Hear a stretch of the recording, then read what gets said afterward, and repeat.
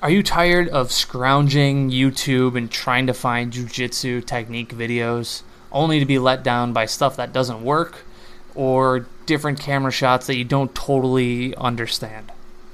Well, I have a great resource for you. TFSJujitsu.com is an online archive that has tons of different techniques from gi and no gi, from everything from submissions to defenses to takedowns.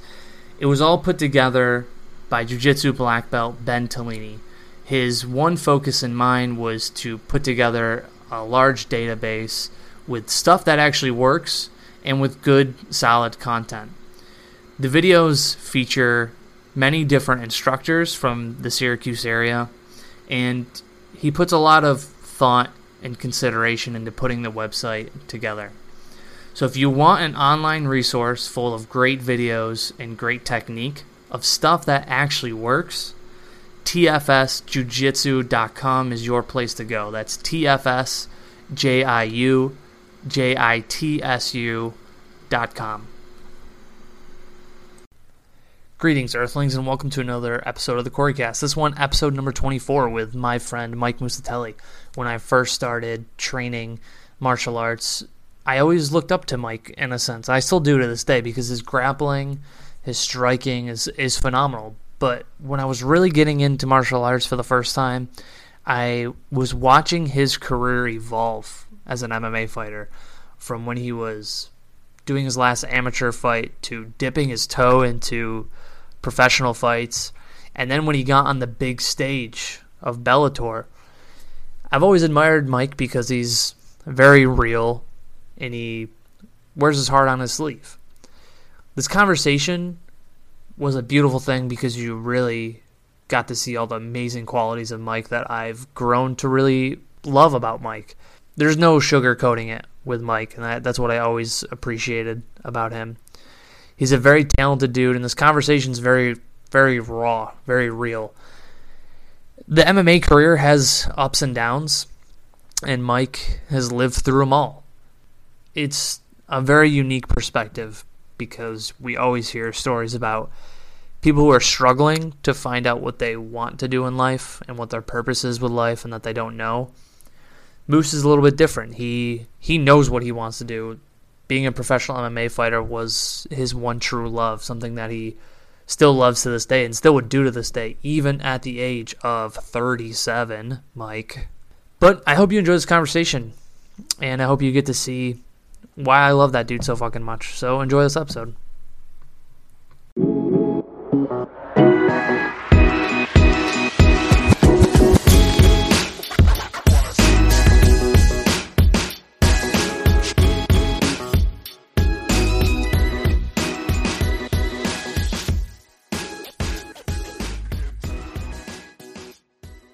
Mike Musatelli, doing an episode of the podcast. I feel like this is long overdue, right?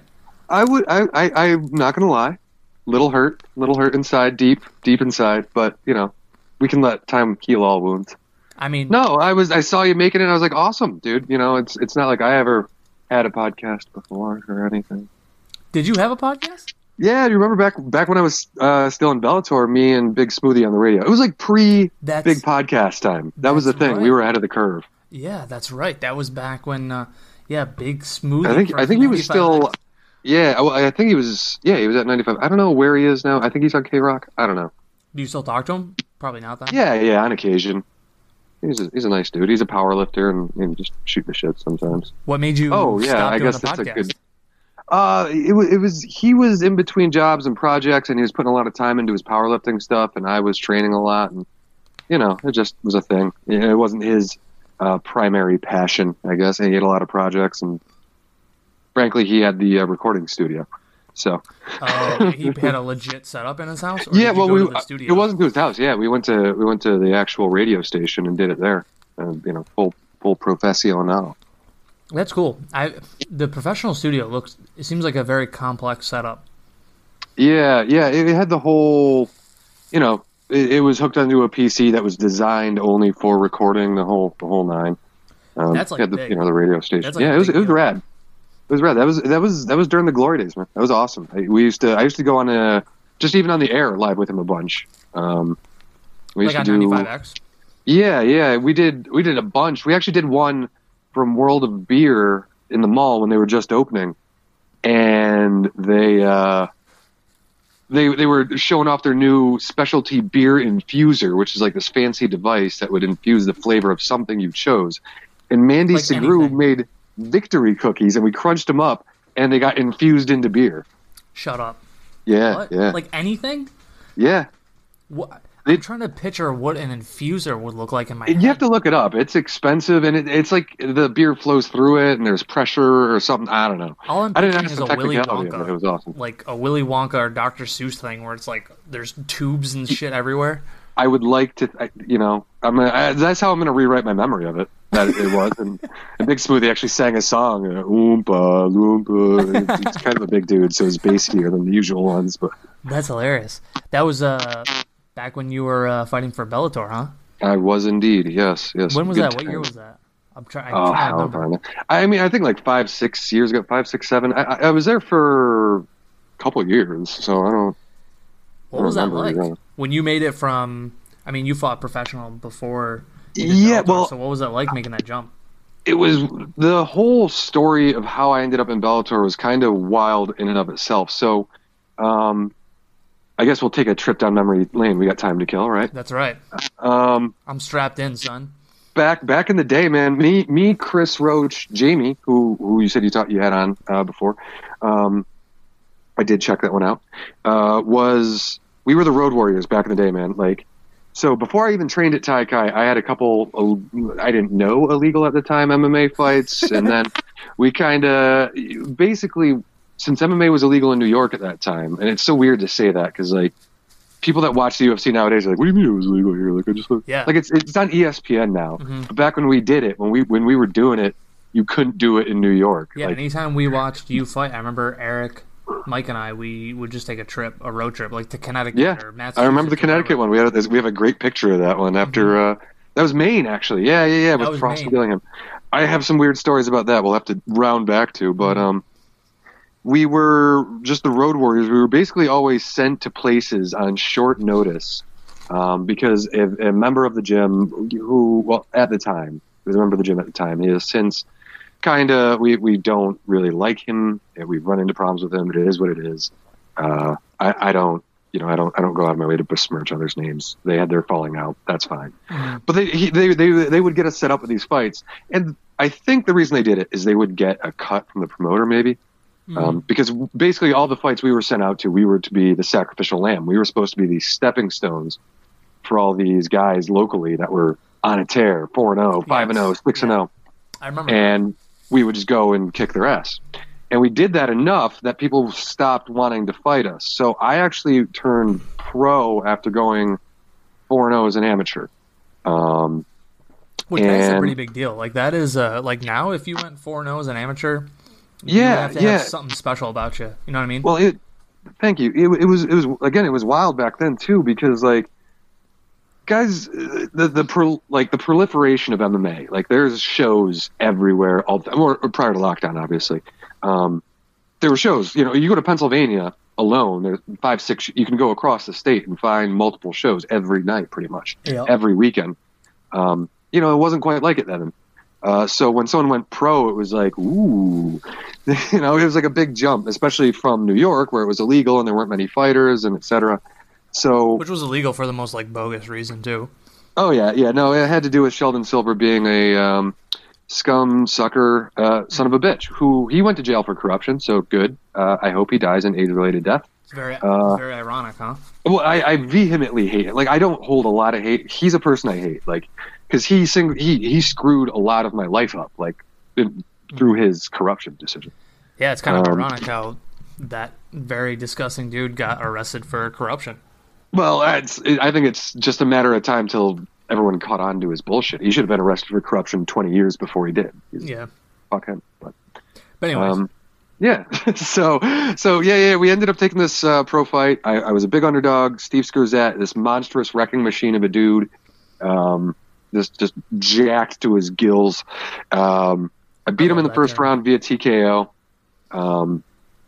and then no one would fight me. So I went like a year and a half without being able to get a fight and I went out at random. Jamie reached out to me and was like, there's Bellator tryouts. I'm like, Bellator? Oh, cool. I was working at a call center at the time, and I remember turning on Deportes, ESPN Deportes, this is Spanish. And it was on that. Yeah. They used to run it on that. And then like MTV2. And so I would catch it, whenever I got a chance to steal the TV at work and put it on. I don't think many people realize that Bellator used to do like tryouts. Like it would be. Yeah, well, it was open tryout. Yeah, it was weird. They didn't do a ton of them, but Jamie asked, and I was like, yeah. And it's weird. Is every once in a while I generally stay off of Facebook nowadays. It's not a pleasant place, so I try and avoid it. It's not good for your mental health. That's proven. Like more and more people are doing that.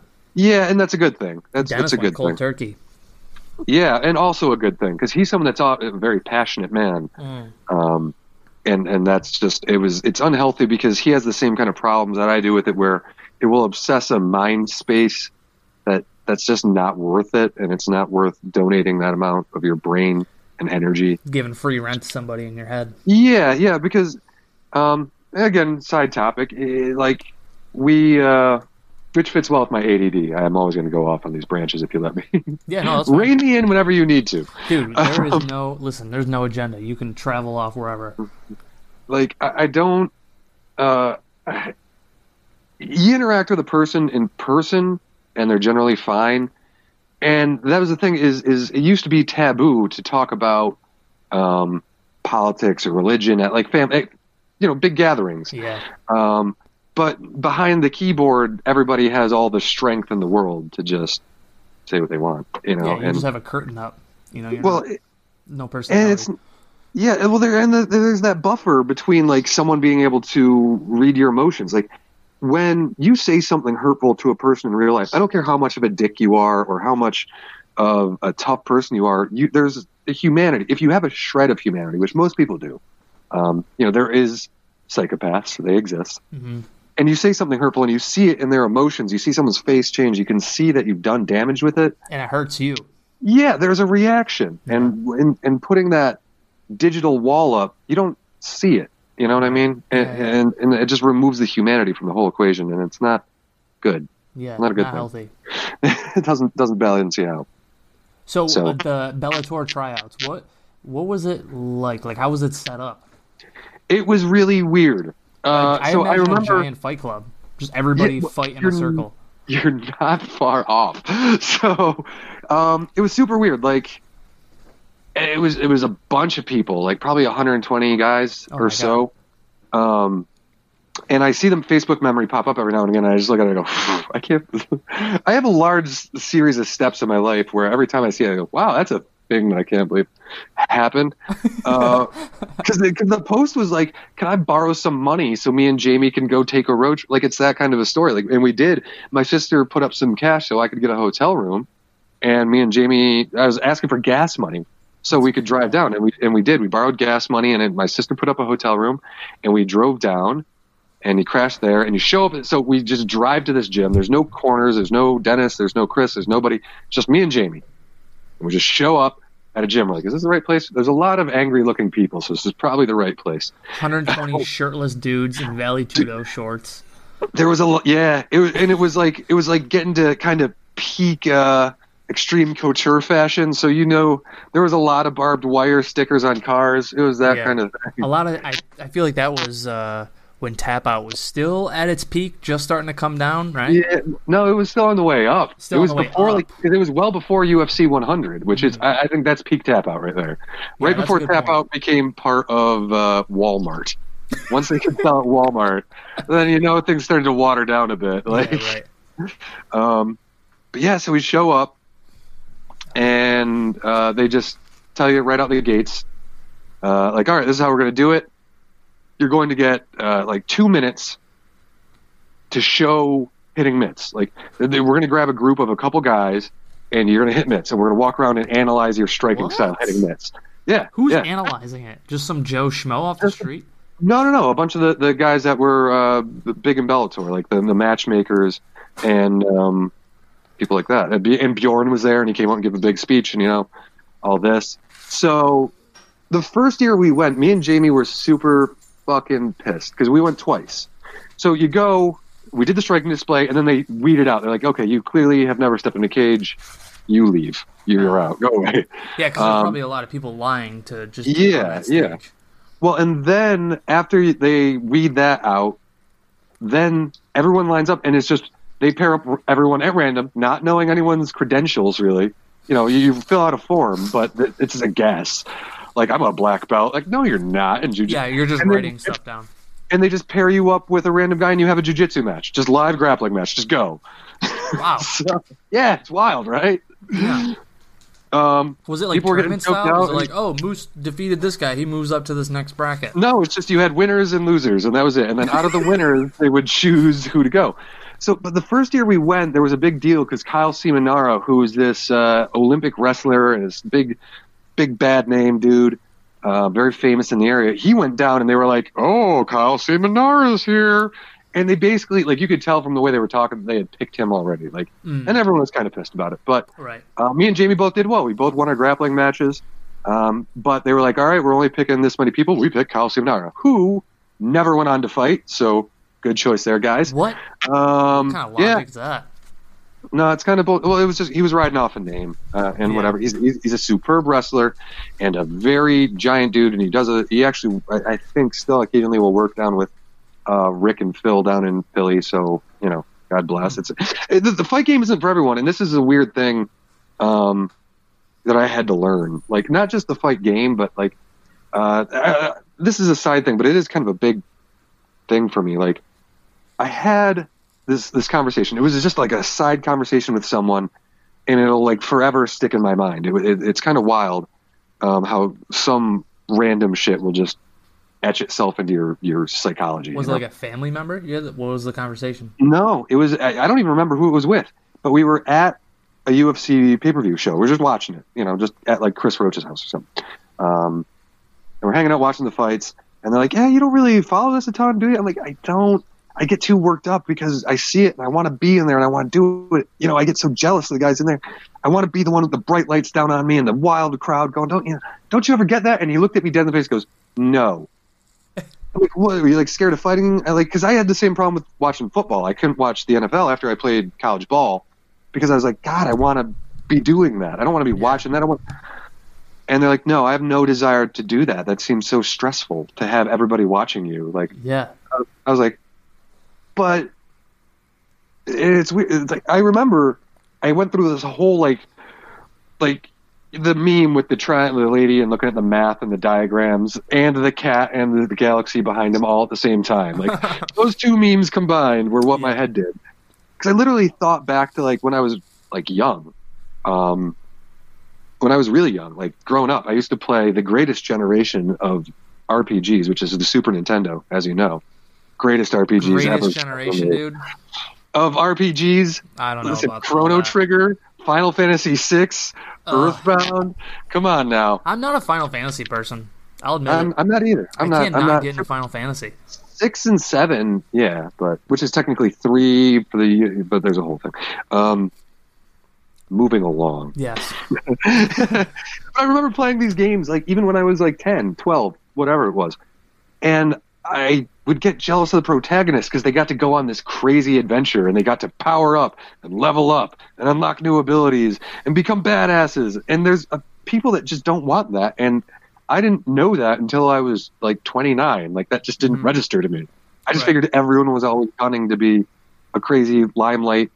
I want to be the one in the crazy stars. That's interesting. So that was like a moment where you were like, oh shit, there's other people who don't feel like that.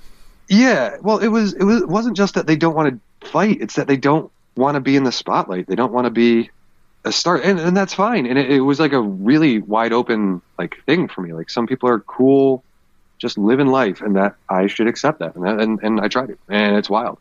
But I was pissed because Kyle Seminara just got picked up. Loop around. No, it's weird how no, that's very true. There's just some people working retail. In my life, you see that a lot. You see a lot of people who are just okay with like being in like cruise control their whole life, and that's not me. Like I'm always when I was working retail, I was always like, what do I got to do to be a manager? What do I got to do to be an assistant? What do I got to do to this? What do I got to be a store manager? And then like you, like I had a moment where I was like, you know what? Some people just want to work full time and not have any responsibilities, and that's okay. But that's not for me. Yeah, it took me a while to come to reconciliation with that because I think it helped me when it came to teaching later on because back then I think I was probably like a purple belt at that time, and occasionally people would ask me to show them lessons, and I would get like frustrated. I'm like, why don't you want to be better? Like, why don't you want to strive to fucking be the best possible form of yourself? And I think you see that less in jiu-jitsu now. You do. You see, and that anytime anything becomes more publicly accepted, you see less. But that's just, I don't know if that's just because you have a larger portion of the population. Yeah. Whereas before it was kind of a weird thing that you'd have to hunt for. Yeah. And it's something you'd have to really seek out. Whereas now Muay Thai and Jiu-Jitsu and MMA is just, they're in mall studios. They pop up it's blown everywhere. Up completely in the last, I don't know. I would say over the last 6-7 years. I don't know. Even when I started in 2009, it was not as big as it is right now. No, not even close. It's weird to have watched it do that. Like when we did it, I will. So, not to get completely off track because we were on the Bellator tryouts, but completely off track. Fuck it. No. And so, there was a martial arts combine. All right. This sounds like a Tough Mudder, but with martial arts. Kinda. Well, where it was supposed to be like a great meeting of all these martial artists, and there were a couple one reputable jiu-jitsu guy and one phenomenal Sambo guy down there, and it was Igor, not Von Chanchin, but he's the only one in my head because I was watching old UFCs earlier. So, Igor Yagomov, yeah, and which it sounds like a made-up name, but it's not. So, it sounds like a villain in Castlevania. Yeah, it's not. No, he was like a world Sambo champion. I might be massacring the name. It might be something similar, but I'm not going to Google things in the middle of talking to you. That's rude. Yeah, I don't have Jamie to pull it up. So we went down, right? Jamie, can you look that up? Jamie? Yeah, you don't exist. Anyway. I'm talking to the dog. Yeah, his computer skills are coming along nicely. So yeah, we went down there, and we found out it was just the worst of bullshit martial arts. Just the worst. And it was set up like there would be a big schedule put on the hotel that everyone was staying at, up on the wall, and you'd go and you'd pick your classes. And it was like weird finger locks and Arabian death touch and we were we went and we were just like the bad kids there. Like everyone else knew what to do. Like they would show up like 10 minutes early and they'd all line up and go, and like bow in and do this ornate dance. And we just like showed up and we're like,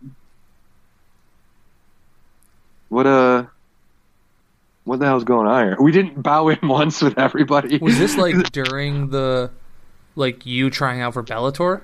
This was before that. This was like green belt Mike days, yeah. Okay, so you came from Capoeira. So yeah, I did. You coming from Capoeira to see that. This is weird my people. No, because it was even weird for me, who comes from a weird martial arts background.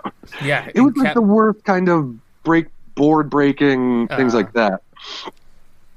And in Capoeira being unique, I will say, people have, again, a misconception about it, and this is not me going to bat and being like, yeah, it's the greatest basis for combat arts. It's not that. But I did watch, during La Ginga, during La Hora, at the end, yeah, this is me trying my best Brazilian accent. We're going to have I'm going to have a Portuguese guy who's just, they hate me.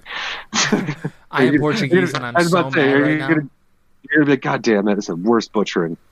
No, but during the sparring at the end of class, I watched it when you do it because we would travel between schools and do it. And I watched one of my guys disrespect another guy's lead instructor. Oh. So the master came in and just fucking kicked him, punched him in the nose, busted his nose open, and then everyone was like, yeah, that's what you get. It'll get full contact. You're not supposed to, but if you want it to be, it gets real violent real quick. So it is, it is interesting. And it is undervalued as a great form for teaching balance and things like that. But this was not that. Yeah, this was really mall different. karate dojos, bullshido, you know how you see those force judo, like guys that like, oh, I touched your finger, now you flip over. Oh He's yeah, it was all those incapacitated. guys. That level, yeah. Yeah, I stopped. I don't know. I used to be on a kick where I was like, any martial art that isn't XYZ is bullshit. Like I used to be like so hard on that, but now I try to look at those martial arts with a little bit more of an open mind. Well, like there's a difference like capoeira, between- like you said, is great. Yeah. A great base for balance. It has its place. And footwork, yeah, and it will teach you some nasty kicks if you pay attention. Mm-hmm. But that said, it's not an end all be all. And like even karate, like front snap kicks, I use them very frequently now. That's a karate based kick. Taekwondo kicks, I use a lot of pendulum kicks in my stand up instead of a full traditional Thai switch kick, which is again very much Taekwondo. Mm-hmm. I'm a very, very big proponent that every style has something to offer. I'm a very big proponent of that. I think Dennis was a very good instructor for that because he has like a weird ninjutsu background and a karate background. There are some foundations that if you want to do MMA, you have to have. Yeah, you have to have boxing, you have to have Thai, you have to have wrestling, and you have to have jiu-jitsu. You got to. Mm-hmm. And this stems back to what we were talking about earlier. Like, it's weird, but I got to come through that age watching it evolve. Yeah, and that's a cool thing. Like, I feel like I was just because I started in 2009, which is kind of like there's already the rise of MMA. Mm-hmm. Like as it was getting more and more popular, nothing like it is now, but I think it's due in part because it's on ESPN now. You know what I mean? Like that's done wonders for the sport. Well, you know what I mean. Like there was this thing called MMA. Like when I was coming up, it was still like you were a Sambo fighter. Which again, my first unsanctioned bout was they called me and they were like, which is a story for another time. They were like, yeah, he's a Sambo fighter. You'll be fighting him here, and there you go. And I was like, what does that mean? Like, I don't even know what Sambo is. Right.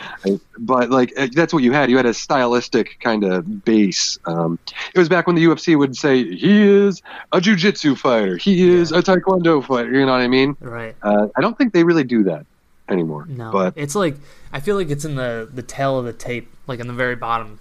Could be wrestler. Be. Yeah. That's easy. But I watched it go from full-on style versus style, and then came up starting to train while it was just getting out of that to its proliferation and everyone trying to cash in when it first blew up, where every karate McDojo, you know what I mean? And again, there's a big difference between a karate school where they teach you useful shit and a McDojo. There's always going to be a difference. Mm-hmm. And with anything that becomes popular, there's McDojo jiu-jitsu gyms nowadays. There's a shitload of them, and they weren't before. I would like to stress the fact that there is legit karate schools because, again, I used to talk mad shit. Like, listen, I will be the first one to admit I'd be like, karate can't do shit.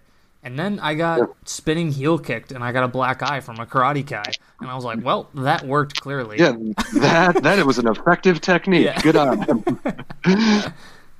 But yeah, so we watched that, and then every McDojo, which again, big room there between real karate, all of a sudden taught jiu-jitsu in it and had an MMA class in it. And these things didn't, they never had them before. Yeah. But now that it's on, UFC 100 selling out 1.10 million buys, 1.10 isn't a decimal.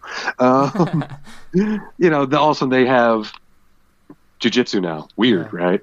Well, what made you want to go, leave capoeira and start doing jiu-jitsu? Well, I wouldn't say I wanted to start doing jiu-jitsu, which is weird to say. And, I will always admit it freely. Jiu-jitsu, I love it dearly with all my heart. It's beautiful. I enjoy every moment of it. But my heart always belongs to MMA. I'm a fighter at heart. And I have some gripes with modern jiu-jitsu. The footlocks are wonderful and great. But unless you are an absolute dominate beast man of elite, Orion Hall, you don't see people going for a lot of it. No one's going to butt scoot in an MMA fight. They'll get, no one's going to, and you shouldn't butt scoot in a self-defense scenario. Someone will punt your teeth across the block. Don't do that. So I do have my gripes with that, but my heart will always belong to MMA. Which is interesting because, mixed martial arts is a group of many different martial arts, obviously, but it's still young. It's still in its infancy. It's a growing martial art. It is now. It's weird. I can talk about MMA as if it's its own form because it really has become that. Whereas Right. before it was an amalgamation, again, grabbing random bits and pieces of other martial arts, but it was whatever. Now there is a defined MMA form Right. in and of itself. They have the outliers, and it's always evolved. I love the cyclical, bizarre nature of MMA. That's what drew me into it originally. Yeah. the Because MMA rock, math paper, does not scissors make of it. sense. No, like we had a brief comment, the one comment that I dropped on Anderson Silva, because this is like one of the few things I was like, I'll drop a comment there. Sorry about that. No, it's okay. Anderson Silva is like one of your all-time greatest. Yeah, obviously Probably your favorites. he belongs on the all-time greats because he would do things that didn't make sense. Like, he is a game changer. John Jones is a game changer. These people come in, and through time, there's been several stages. A Matt Hughes was a game changer. He was the first one that showed how American wrestling could be a dominant base for, like, you had to have it now. Yeah. You would dominate even first you would go back. Hoist Gracie showed jiu-jitsu was you could take a smaller guy against a bigger guy, and he could dominate him by tying him up in knots in a way that people didn't know. To a point. Then he put right. Well, to a point. But it's not fair to you. It's not fair to you because you put you against, and I will still say this, you put you against a 200-pound guy that knows fuck all, I still pick you, Corey. You're still going to tap him out. No, totally. No, absolutely. But when you take somebody who's, I don't know, that whole size doesn't matter thing in jiu-jitsu is kind of bullshit to a point. It is bullshit. To Yeah. a point, right? Yeah. No, I'm with you on that. I never will. And on top of it, I think it's a cheap cash out for big guys to say, like, screw you. Like, to people not give credit to athleticism inside is to discredit, reality. Yeah, right. It's to make an excuse preemptively for themselves not being good. It's like, if I get tapped out, at least I can say, it doesn't matter. No, it matters. Well, usually my plan of attack is I just crawl inside of your gi and I just skitter around like a little hamster. Well, it's when you start purring gently, and it soothes me, and I get drowsy naturally. No, like, I just picture like you saying, curled up in my gi and curling. I think there's a looking up picture for like this. that. I'm sure there is, and if not, we'll make one. No, like what you said on that post by Anderson Silva was a very good way to explain how I felt about Anderson Silva at the peak, right? When he was beating Rich Franklin, when he knocked the socks off Forrest Griffin. Like, you were watching it in the same fashion that, like, you would watch a Mike Tyson fight. Yeah. Because you wanted to see how Anderson Silva was gonna mess up this dude. Yeah. Not who's gonna win. You're like, Anderson Silva's gonna mess this dude up. But what crazy bonkers shit is he going to do this time? Like, Dude, that was a the great clip way that to you put it. shared was him. No one ever just put their hands down and leaned against a cage before, and he just did it and dodged punches for like 2 minutes until he got bored and killed. Yep. Like, none of that makes sense.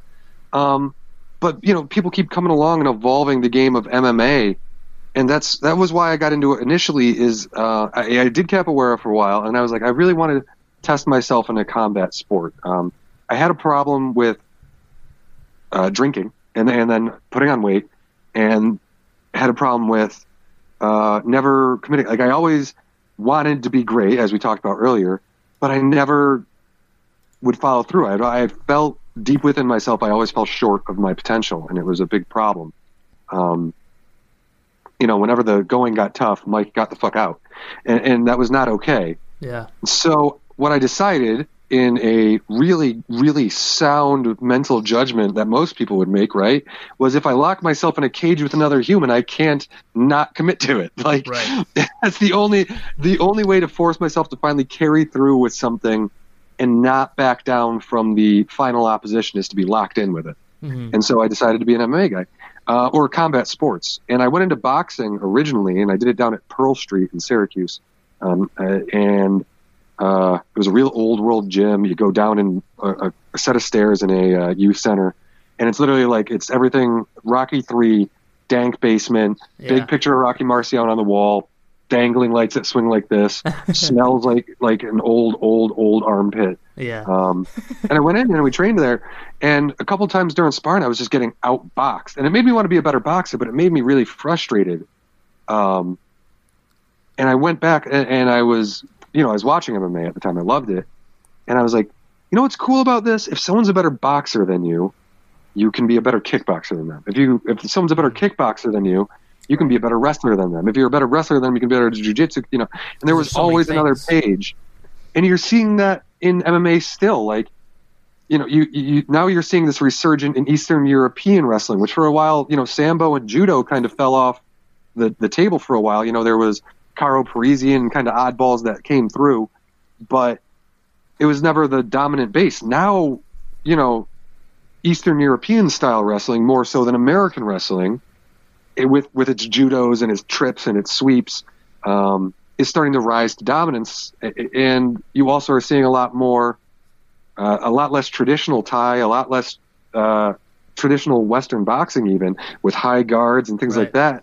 And you're seeing a tilt towards not quite Taekwondo, not quite karate, but a little bit of Philly shell style, hands down, a lot of head movement and mobility based stuff. Right. And you watch it bleed back from MMA back into boxing and kickboxing, and you see, the old world guys not having as much success against the more modern. You have Lomachenko, who he did just lose, but bringing that modern footwork style that kind of came out to the mainstream through MMA through the lighter guys. Right. I can't think of his name right now. Who's notorious for switching stances? He's an announcer now. Oh, Dominic Cruz. Cruz, yeah. But then he faced his matchup against Cody Garbrandt, who was a more in the pocket, steady fighter. So that will never cease to be fascinating to me about MMA. MMA never makes sense. Yeah, it will never break down equally. Like you'll watch on a tear, be like, "Wow, he's the best striker in the world," and then someone just picks him up and dumps on his head. You're like, "Well, so much for that." Yeah, and then someone will be the best striker in one style, and there'll be a different style of striking that'll give him the win. There's just so many folds. That's what drew me into the love of MMA, and that's why I say my heart will always belong there. Like, jiu-jitsu to its own regard has its own microcosm of that kind of evolution.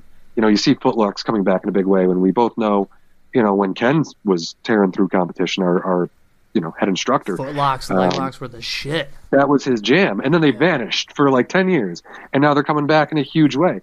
And I think that you're going to see those fade back out, and you're going to see back takes come back in a big way. Trust me on that. It's a weird thing to say. But you think back takes? Yeah, I think the leg lock game is going to hit a zenith for a little bit, and people are going to start countering that. And I saw a couple techniques online, which I'm not a huge guy who follows a lot of it online, but they're out there. Did you watch where people YouTube roll video, over the Mike? side of it. Michael, did you watch a YouTube video? No, actually, I watched Rick Migliorese on Instagram. He's a very, someone who's a legend in the game. I figured those are good. Scary, and a very nice man. Oh, the Migliorese brothers are absolute wonderful humans. I love them to death. Yeah. And I can tell you, let me parse out a couple fun stories. So for one of my fight camps, I went down to Philadelphia for a little over a month. And it was the hardest month of my life. The guys down there, this was, again, during their peak MMA days, too, and they were just absolute killers. They had like 3 or 4 guys in Bellator, a couple guys in the UFC. And every day I would wake up early, go down to the morning session, train through the morning class, spar afternoon, go back home, grab some quick food, go back out, and do it all over again in the afternoon. It was like 7 hours of hard training a day. And they were there for me every moment of the way.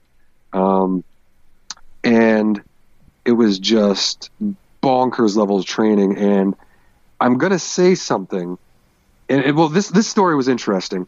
I'm not going to say the thing I was going to say for danger of my own life. But, it's picking which brother I'd rather fight. Oh, okay. And I'm going to leave that out. But I will tell you, one of the most amazing things, I will remember this forever. I was sparring Rick. Who, for people not familiar, Rick Migliorese looks like he's carved out of stone. Yeah. Dude's made of granite. People mistake that Phil is not, because Phil had a very horrific motorcycle accident, a couple, over a decade ago now, but he looks more normal at first. But they're both huge. Like, Phil is still 6'3", 220. Like, they're still both giant. Huge. And and I was sparring Rick, the chiseled godlike one, and the most beautiful slip I've ever landed in my life. I slipped under his jab perfectly and shot in the perfect double leg that I've never shot, and I got right around his waist. And halfway through the air, I was like, I am taking down a 4th degree, I think, no, maybe 5th degree black belt. And before I hit the ground, I was triangled. Like, it was just like, I remember having the thought, this is the dumbest thing I've ever done. That's funny. I remember that fight camp because that's when you lived in Philly for, you said, 4 weeks? I lived my first couple weeks. My housing had not gotten sorted out, and I was living in a crack house, basically. Yeah, I remember that. I had no power, I had no water, I had no heat, I had no clothes, I had no bed, I had no furniture. So, yeah, good times. But I was still training. I was waking up and I was training. I literally almost hit my breaking point pretty early on. My sister, again, came to the rescue. She's been there through my whole life. And it was like, take one, because I became sick, because I would get up, I would take so where I was staying, you took the red line out of Philadelphia down to Fern Rock, and people in Philadelphia know what Fern Rock's like. I got down to Fern Rock at the train graveyard. You walk out of the train graveyard at the end of the red line, about a block, next to where all the trains stay, and that's what I was sleeping in. It was it was a housing complex. Oh, Jesus. Yeah. Yikes. I was woken up one morning at about 3 a.m., or maybe I hadn't gone to sleep yet, by the residents next to me going, "You can't be spending all our money on crack. We ain't got no food. We go starve." Oh, no. I will forever remember those words. I remember that sense. And I'm sitting there going, all right, I love fighting. But it was wild, a great man. opportunity. I mean, you got to train and be with some of the best people on the planet Earth, and some of the best jiu-jitsu guys in the world. And there were absolute killers down there, and I was with them every day. I had a lot of black eyes and a lot of busted up knuckles and noses, and there was a lot of just fighting. Do you feel like that was your biggest growth in your martial arts career, like the biggest leap that you made? I don't know. It's hard to say. It's a hard question. It is. Excellent question, Corey Lawson. Excellent. It's hard to say because I think I was tested mentally in that camp more than anything I will ever endure. It was mentally the hardest. Yes, because again, when I got moved out of the lower income housing den to the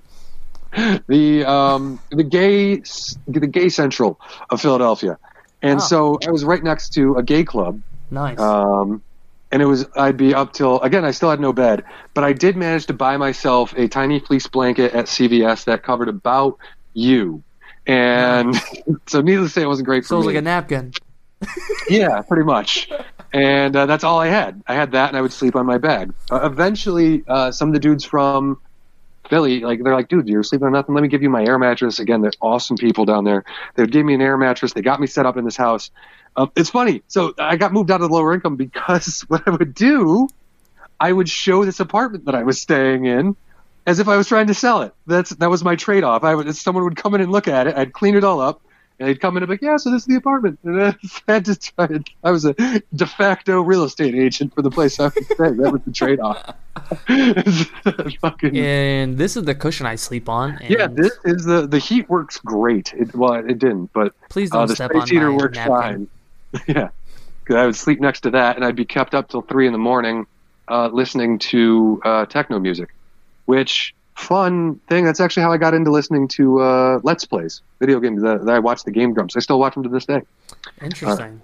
Yeah, because they're a video game Let's Play. Because a gay bar played Game Grumps? No, I needed something to put in my earphones that could drown it out, and the white noise just wasn't enough. So people talking, I could kind of focus on it. And the truth is, I was terribly lonely. I was horrifically lonely. It was very sad. I went through a bad breakup with my girlfriend at the time while I was out there. Cool of her. I was away from everyone I knew and loved. This was, before this kind of stuff was a thing. For a whole, was it an entire month or 2 months? it was closer to 2. Yeah, it was like a 6-week fight camp, right? I was mentally and physically exhausted to a point which I had never been before. I was in a place I had never been before. I had no real money, I had money that I had saved up, but I had to portion it out because I didn't have, stuff to cook in. I had no silverware, no food, no nothing, no ingredients. I couldn't shop anywhere regular. Yeah, I actually became friends with the gas station attendant down the street, or night, bodega attendant, because there was no gas, because it was dead in the middle of Philly. Right. Because I would go in and buy sandwiches and protein drinks from them.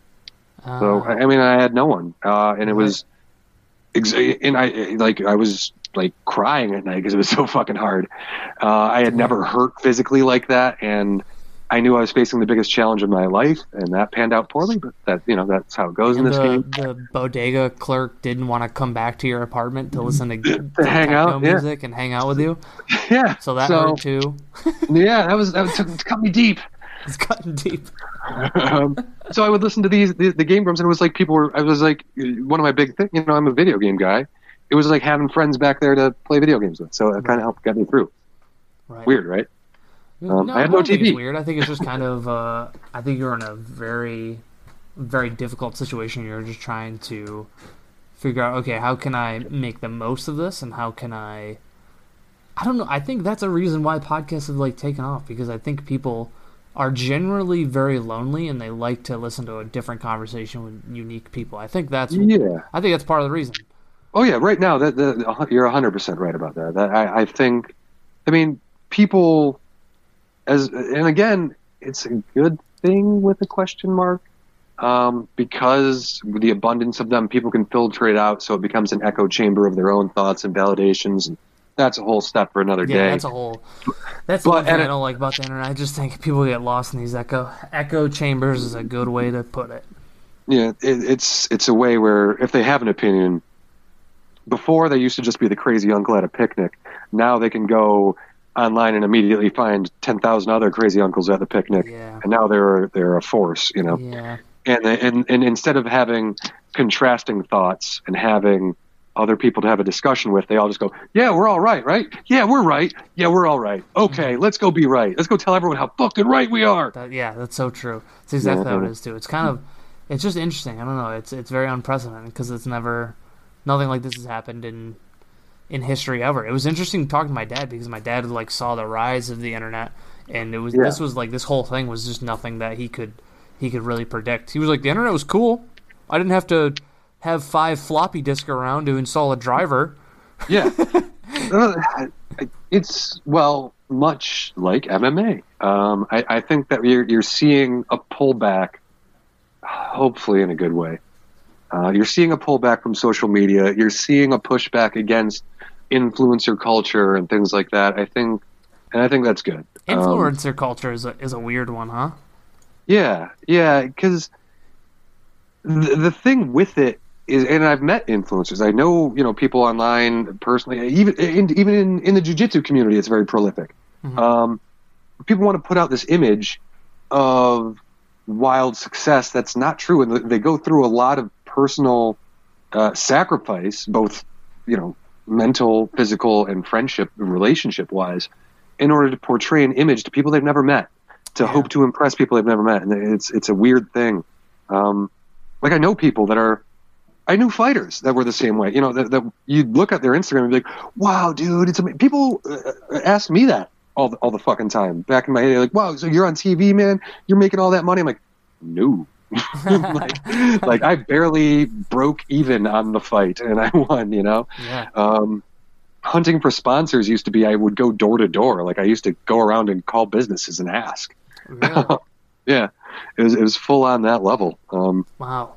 What was what was there ever a time where you felt like you got the big break? Was it finally signing with Bellator? You were like, shit, this is like. I will say this: I never had any idea I could take off nearly as much as I did. But I will also say that getting close to the top. At one point I was ranked in the top 50 on the planet. I'm very proud of that. I fought and my only defeat in my weight class was to the guy that then went on to win the title and defend it multiple times. And it is what it is.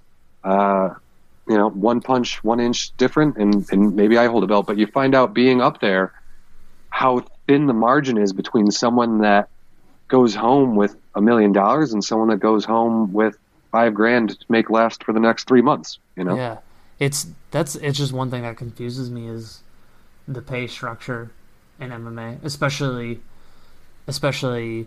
UFC. Well, the UFC, I can tell you, they have a vested interest in the UFC and nothing else. Like they went out of their way to promote the brand, the UFC. Yeah. There used to be a time, again, think of Peak Anderson Silva, and what do you think of? You think of those Anderson Silva tights. You think of the yellow Bumblebee ones. Mm-hmm. You think of his Valley Tudo shorts. I think of Burger King, actually. Yeah, there's another one. you think of Tito Ortiz's Bad Boys. You think of the Iceman Liddell's Muay Thai with the icicles. And then I think of the weird Condom Depot. Like, what is that doing on their shorts? Well, is that a website? Again, these people would.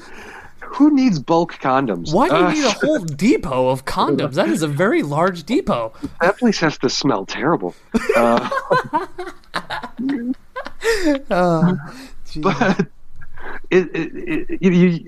there used to be identities, during peak MMA, and they've done a very good job of erasing that.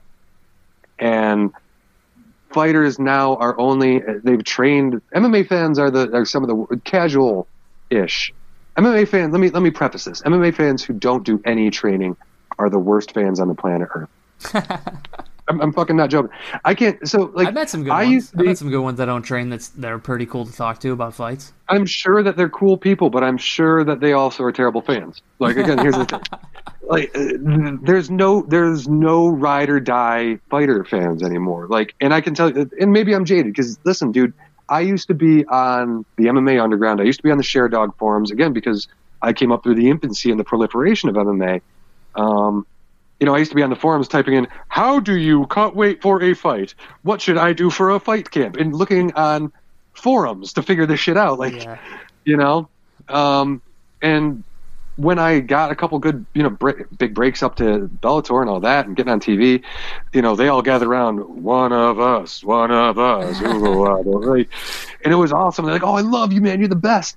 And then I lost to, or actually, no, then I had that eye poke with Jeff Nader. And I got hate mail for the first time in my life, so that's fun. I don't know if you wild too. It's like, how do you're new to MMA? Well, not really new, but you're new to the lights, and then all of a sudden it's like, then people hate you. Like, that would be. Well, dude, that'd be a very hard thing to learn how to cope with, I guess. It sucked. I was not good with coping with it. I got very depressed and very hurt and very sad because I know this might come to a surprise to many people, but you are the type of person who likes to be loved and liked by people. So even though you might have a sandpapery outside, I know you're a little soft, little mellow inside. You got. Well, thank you. I do. Look, man, I'll talk about it. Like, I have depression issues and departure issues and all this stuff, and I put a lot of faith in my friendships, and I put a lot of weight and value into relationships that I form with people, and I mistook fandom with these people for friendship. These people watched me come up, and when I won my fight against, my first fight in Bellator against Van Buren as the underdog, he was being bred to be the world champ. I tap him out. I went from nobody in the world to I got unsolicited nudes. I got fan requests from women. I got compliments on the internet. I got direct messages. I got 1,000 followers in a day. I got emails people asking you for feet pics. Yeah, dude. I had this Peruvian model asking about it was wild. Yeah. From someone that 2 days ago I was in a call center the week before that. Literally I was working at a pet recovery tag place. Yeah, that's a couple months prior to that. Yeah, you don't hear that side, like a newcomer in MMA all of a sudden gets his big break, wins in Bellator, boom, overnight star. Yeah, it was super weird. And even going into Bellator was weird. I was meant to be. So we went through the tryouts. I went to 2 tryouts, and they kept me on their lists. And I got the call on short notice from my manager at the time, who's passed away, unfortunately.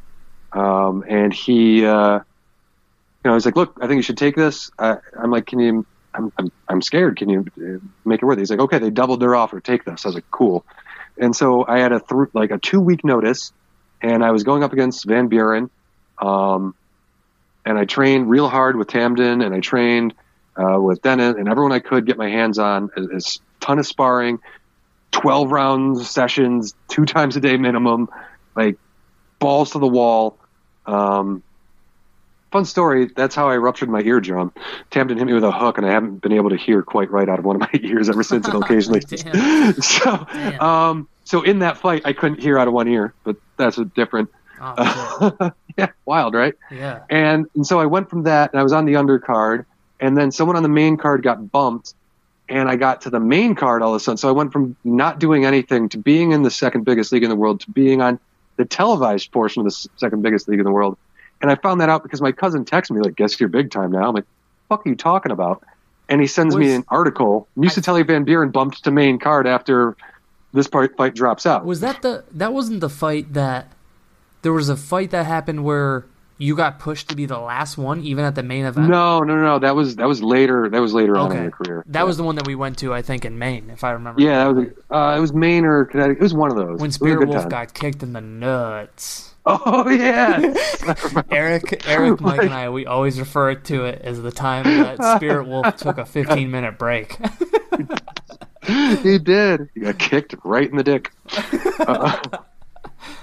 But yeah, so I went through this whole thing where all of a sudden I was getting adulation and congratulations and friend requests and Facebook messages and all this stuff. And then I was coming up and I was still on the forums. I was like, "Hey guys, how's it going?" They're like, "Oh my God, you're the bestest ever. I love you. I can't believe one of us are the..." And then I had this eye poke that went to DQ, and they're like, "You fucking piece of shit. You cheating bitch. Why don't you fucking die? You fucking garbage. I knew you were never that good." It's like, whoa. Yeah. Right. And yeah, I took it right to fucking heart and got really fucking depressed for a very long time. Like now, man, if that would happen to somebody, I feel as if somebody would take you aside and be like, "Hey, look, you might get some hate mail. You might push that shit aside, dude." But that's like still in its. This is weird. Is I was listening to an interview with Michelle Watterson, and she was talking about her sports psychologist, which is a thing now. Like fighters, a lot of them have psychologists, and that's a trip to me. Because that was never. It makes a lot of sense. I don't think psychology would ever work for me. Again, through a lot of, I talk very openly about having depression issues and having gone through alcohol issues and all that because whatever, maybe someone else can find it useful. But I won't proselytize with it or whatever. Proselytize, I don't know. I don't know that. But if people ask me about it, I'll talk about it. Yeah, right. But it makes a lot of sense because it's such a bizarre world that you have to live in. Mm-hmm. And you are going to receive such negative feedback and lashback. I mean, you look at it online, any fighter that's worth his salt, people go 25-0, win a world title, and then lose once and get made into a highlight reel for them. Look at Ben Askren. Mm-hmm. People call him garbage. Like in his peak, Ben Askren was fucking incredible. He retired for several years, didn't compete at all, and then jumped right into the murderer's row of the UFC. Right. And people want to be like, "Oh, he's trash." Fuck you, dude. Yeah. He was incredible, and that shit goes around. Ben Askren, because me and Ben Askren have one thing really in common, and he tweeted it, and I was like, oof, big oof, right in the feels. He was like, imagine having the worst moment of your life replayed every day, right? Like on somewhere. Right. And there was a long time I couldn't watch TV because Spike TV would show an ad of me getting fucking caught with a left hook and going down. Right. I remember when that happened, months after you telling me that, and that was a moment where I was like, holy shit, I can't imagine watching it over and over. And still, like, anytime Liam would fight, that's still a Oh highlight yeah, reel, you know? first Like, highlight. that Yeah. has, like, how do you cope with that shit? You know what I mean? Poorly, if Right. you're me. Yeah. Right. No, I Right. mean, look, again, I'm proud of the fact that I bounced back, and this is again a bit of the sticking point I have with how my career went, and there's a lot of X factors in it, and it's the parts of MMA that people don't know about, and I think that's kind of been, I guess, a heavy talking point in this whole thing, right? Yeah. Um, I bounced right back. I was like, I got to get back in the cage, if nothing else, to distract myself. And I got right back in, and that was another submission win against Mark Griffin. That was the one that was bumped to the after card. Yeah, that's right. Yep. And again, I went in 35 seconds. Cool. Awesome. Yep. And I'm waiting, what's my next assignment? And during my tenure with Bellator, Bjorn Rebney resigned, and the guy from Strikeforce took over. And in that exchange, they went through and cut 90% of the roster. Wow. I didn't get cut right away. I was still on there, but they didn't have a next fight lined up for me. And my manager at the time, he, was like, you got to stay busy. In this game, you get such a short window. And I took fights I should have said no to. I took heavyweight fights. I'm not a heavyweight. I'm a small 205er. I lose a pair of those, one by a boring decision, one again by getting caught with a crazy overhand from a guy that's got 25 heavyweight knockouts, which why would I sign up for that fight? That's fucking stupid, Mike, in retrospect. No, you just wanted, like you said, you want to stay busy. Oh, you want to stay busy, you want to stay active, you want to stay fresh on people's mind, and you don't want to miss your window, And it was for a great league, and it was great exposure, but they were stupid fights I should have said no to. I 100% should have never taken them. And after my second loss, I sat there in the crowd, depressed as fuck, and said, I'm never fighting heavyweight again. And the problem is no one wanted to fight me at light heavyweight because I kicked everyone's ass there. So I couldn't get a fight at all. And I stalled out for however many years it's been since I fought last. Right. Have you ever thought about going? I had one time where I was supposed to fight Matt Hamill. That's right. Yeah. And I actually ended up this is the first time I ever backed out with an injury, because the reality is I have horrific back injuries. I've had knee surgeries. I've fought injured more times than I fought healthy by a wide margin. And I'm just not going to take a third loss because I went out there not at 100%, especially against someone that if I take a win, it's a legend of the game. And I wanted to get it rescheduled, but I guess the promoter got real stuck in his craw, and he was really pissed off, and whatever. Yeah, what are you going to do? That's the unfortunate, like, that's the dark side of it, of how much of a mental game it all is, right? Well, like we were talking about, like, I will never get over that knockout. I never will. On my deathbed, it'll be a painful spot to think about. Thinking about it still makes me have to fight back a lot of inner demons of depression, and I want to cry, and I was never more deflated because I had went through what we talked about, the hardest fight camp of my life. I did everything right. Right. I went to the best in the world. I trained under the best in the world. I trained harder than anyone else. I know there was no way he could have trained harder than me going into that fight. I was at peak physical condition, and that is the thing about the fight game. It doesn't fucking matter sometimes. Yeah. And then to have that happen, have all the people that said you were great turn their back on you, and to be just kind of left in the dark with only your, for me, it was a massive awakening of who my closest people were. When I was in the backstage, I was sitting there with my head in my hands. What are you going to do? And it was just Dennis and Chris, and that's it. Just alone. Right. And you could hear the cheers, and you can hear the TV interviews in the other room. Yeah, right. And you're just sitting. It was straight out of a movie, like just dark locker room, just me. And you have to. How do you pick yourself back off the floor? How do you tell a fighter to do that? This was your one big shot, and you missed. But maybe you'll get another one, maybe. And I never did. It's the weird thing about MMA, and I would imagine boxing, or really any combat sport, where it's exactly like you said. You did everything right.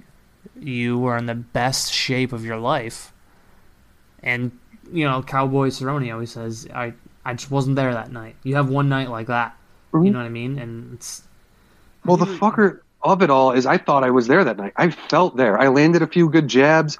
I landed the most beautiful double leg prior to Rick Migliorese that I've ever landed. I took him right down. And the funny thing is, I took him down so hard I expected resistance.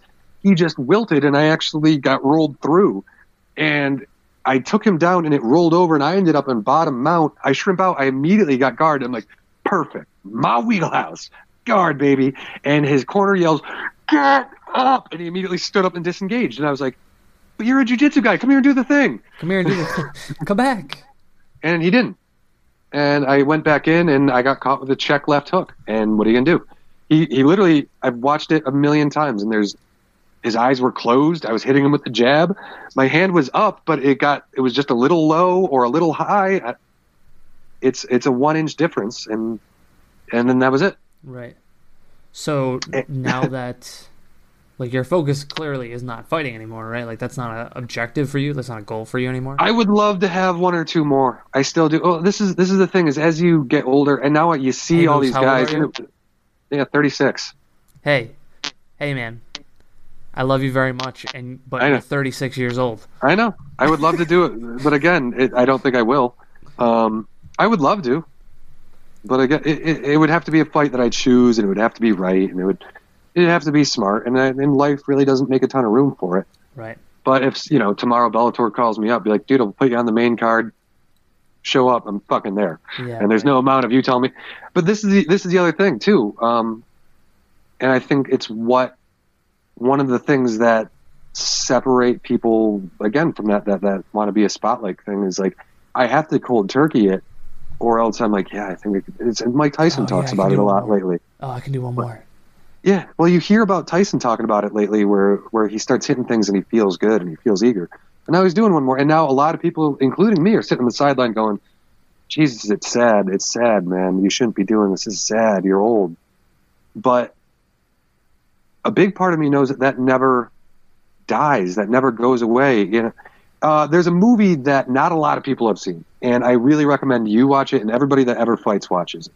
It was an HBO movie, direct to HBO, called Only in America. It's the Don King story. Amazing movie, and there's a scene where they talk about Muhammad Ali towards the end of his career, and when everyone wanted him to sit down, he was clearly starting to suffer from Parkinson's. And he's sitting in the hospital and he's shaking, and his opponent went in and said, I'm sorry, you got to retire. Don't do this. I didn't want to do this to you. I'm so sorry. And he says back to him, like, oh, you got to get away from Don King. He's going to take everything you have. And then Don King steps in because he's the narrator of his own movie in this. It's not real Don King. It's Ving Rhames playing Don King. And he says, you motherfuckers, like, how are you going to make this shit so dramatic? You know what? Muhammad Ali was the greatest of all time, the greatest man to ever put on a pair of gloves. How are you going to go into Muhammad Ali's room and tell him he can't fight no more? How are you going to tell God he can't make lightning like he used to? And that line alone, how are you going to tell God he can't make lightning like he used to? And that's what, like, elite fighters train themselves to believe in that ring. They are invulnerable deities, basically. Like, they are indestructible, because the moment you think about losing, bang, you're asleep. Yeah. So in the moment you think of yourself as an unstoppable force, how do you reconcile that mentality that you drilled into your mind so hard with getting older, with the reality of mortal decay? Yeah. How do you quench that desire to compete, that thought that you can be amazing? Well, I feel like a lot of fighters quench that thirst by training new fighters and coaching new fighters. Does that kind of help you quench the thirst, so to speak? It does to an extent. Like, when I was really active fighting, I remember thinking, like, they'd offer me, do you want to cover a class? Like, I really don't. I want to train a class. I wanted to always be training and not teaching. And what I have teaching now, I do see satisfaction in watching my students improve. I really do. Like, there's an inner satisfaction I get watching someone get better, and they throw it too correctly, and bam, the bag pops. I'm like, oh, I made them do that, and that feels cool, and I love it. But on the flip side, well, not so much on the flip side, but somewhere in between. As you teach, you discover more techniques yourself. You realize you have to break down techniques maybe in a more biomechanical way where you have to learn why you do something.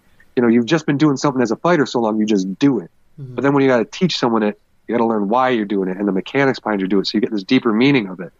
And then you feel yourself growing in skill again, and you're growing in knowledge again, and now you want to fight again because you're getting better. It's weird, man. There's no amount of quenching that'll ever put out the fire. Like I know, it's this constant inner battle between logic and knowledge, and self-awareness, and raging desire. Yeah, I would imagine, especially like you said, you felt so alive.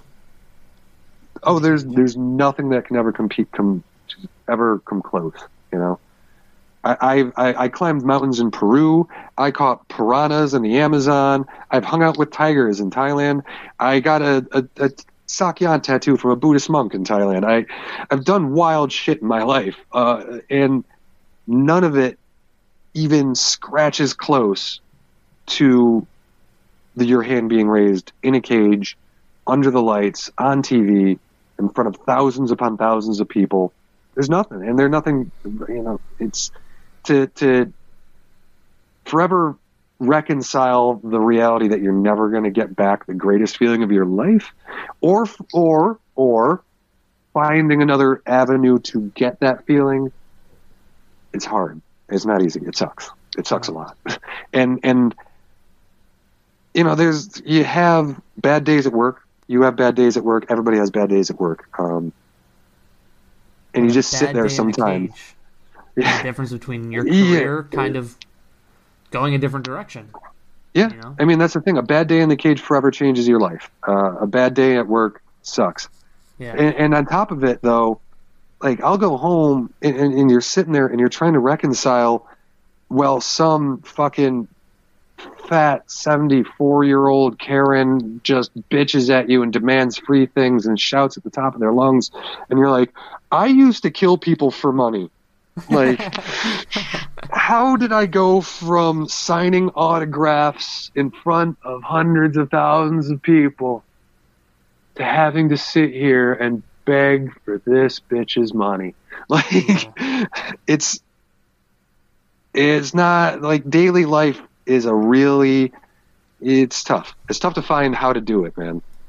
And it's something that I'm still doing, like, every day. You still got to find your reason to get up, and you got to find what, and I found things that make me happy. And I found, back to our early conversation, like, there's nothing wrong with some complacency, some very big points, some always be improving in some aspect, but find something that you're also happy having.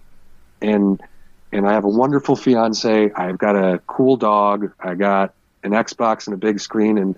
And like I said, a lot of those fans, a lot of those forums, the followers, whatever it is, they weren't my real friends. They turned their back the moment the thing was. And through these crazy trials, I've really whittled down to people that I consider close friends, like you, Corey.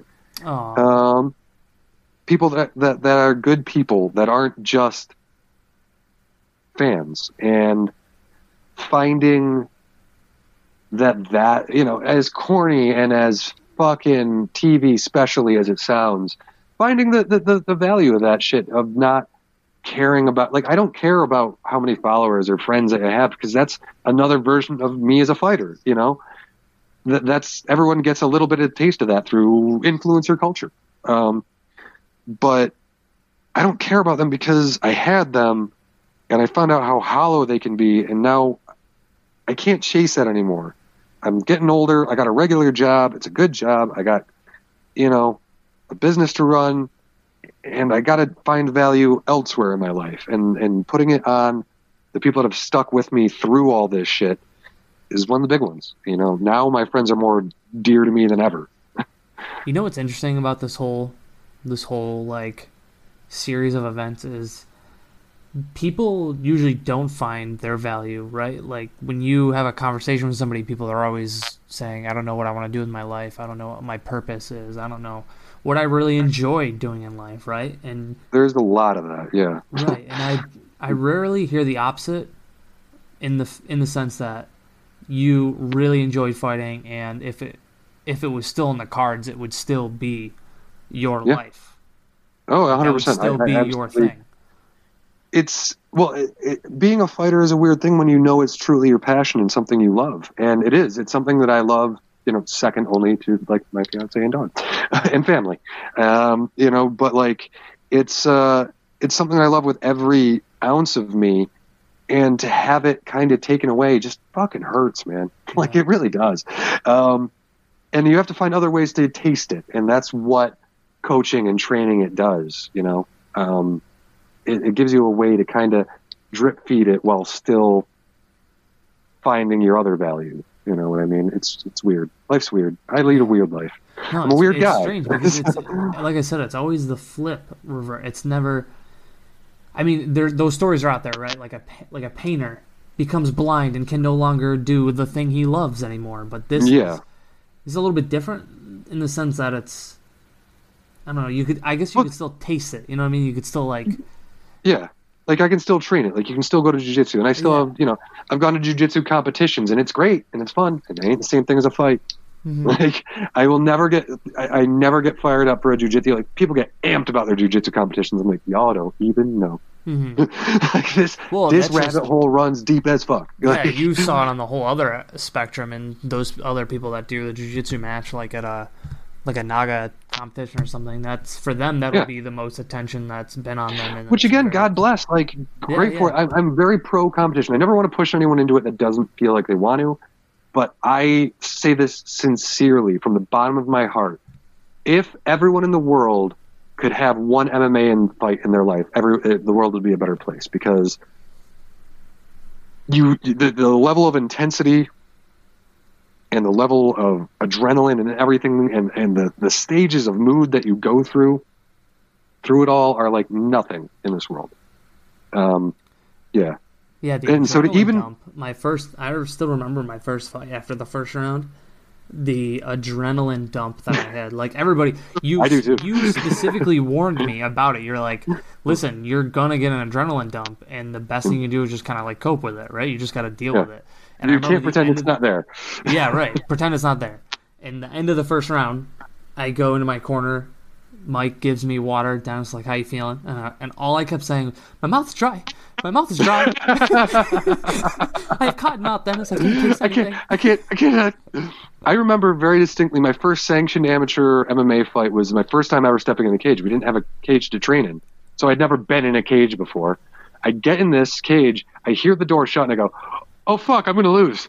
Because I couldn't feel my legs. Like, my legs just went numb. They wouldn't move. I was like, do something. Do something, legs. Yeah. Come to life. Yeah. And I think, like, I ended up winning. Cool. But I think a lot of people would benefit from going through that level of stress and exhaustion. And even if it is an amateur fight, even if it is a Naga, even if it is whatever, you should go through that to feel that rush. You felt that rush. You know what that feels like, that high. And then to dial it up to pro fighter levels, that's a couple more notches. And then to big league guys, I can't imagine like Tamden had. Tamden gave me some super advice early on. And that's kind of what I passed on to you in that fight, talking about the adrenaline dump. I don't know if he even remembers the conversation. I kind of reminded it during my black belt test with him. Me and him tested together. And I had a lanky gi, and I asked him, can I get one for Tamden? And I wanted it, and I gave it to him. And I said, Tamden, you don't recognize it. Me and him don't always see eye to eye on stuff, and that's fine. But I said, you might not realize it, but he was in the UFC at the time, and I was having my second or third amateur fight.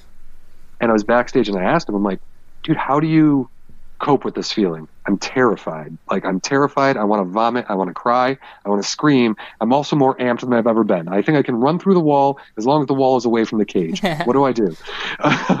And he's like, don't hide from that. Like, if you weren't nervous, you'd be dumb. That's your body preparing itself for battle. Your body is recognizing that what it's going into is a intense physical thing, and it has to be dialed up to 11. And adrenaline is your body's way of doing that naturally. So welcome that feeling. It's a good thing. It means you're ready. I was like, cool. And then I went in and won a bunch. So it must have worked. Yeah, that's an interesting perspective. That's another person I want to talk to. I feel like that'd be a really funny podcast. Like just the like conspiracy theories aside, but like Yeah. his because he's had a interesting career too. So He has. I would feel He left the UFC. He came back to Bellator when I was in Bellator, and then he went back to the UFC. And he had a weird.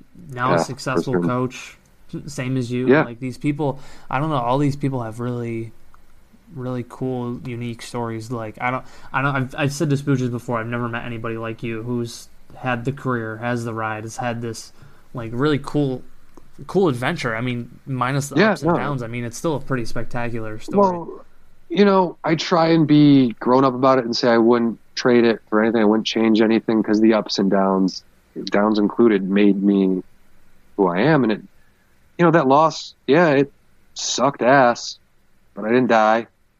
I didn't. It made me kind of realize that I still get bad waves of depression, but I think that really was a turning point. The fact that I was able to come out of that proved that I was mentally strong, and that it was almost, even in a loss, was kind of the culmination of what I talked about earlier about why I got into fighting. Like it was a big part. Like I got into fighting because I wanted to make myself see something through when the challenge was as hard as it gets.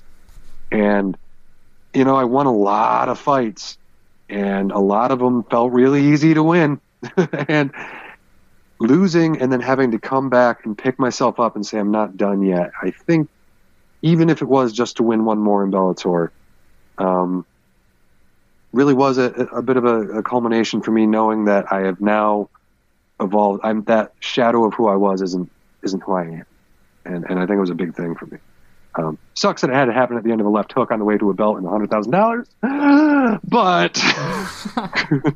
take the positives, I guess. No, it's a very unique story and perspective. I appreciate you being very transparent about the whole thing. It's just, I think this will help a lot of cool people learn some cool shit about you, for one, and for two, you get to show everybody else the exact same reasons why I like you so much, Mike. Aw. Hearts. Now, before this ends, I made a promise to somebody. While I have you recorded and this is going out in the air, can you just say one nice thing about Bernie? God, Jesus Christ. I love Bernie. I love Bernie with all my heart. He's a wonderful brother who is endlessly supportive of all of my endeavors. I want to stab him in the face constantly. And the only reason I do is because I think Bernie's a wonderful person. I think Bernie's very smart. And I had a weird heart-to-heart with Bernie. Not to take the fun time and make it serious, but Bernie is way more athletic and powerful than he gives himself credit for. You felt him. He's strong as shit. And if he just really got to it, he could do like really cool things with both his physicality or be it jiu-jitsu or whatever. And he just, I see so much potential in him all the time because he saw potential in me, and it's that. I love my brother dearly, but seriously, Bernie, if you just stop being a Bernie for a little bit, like. And that's exactly how we're gonna end the podcast. We're gonna end it right before there. That in the last line that you said, that's where I'm gonna stop the audio, and that's how it's gonna end. Perfect closing notes. So, Bernie, don't say I don't ever do anything nice for you.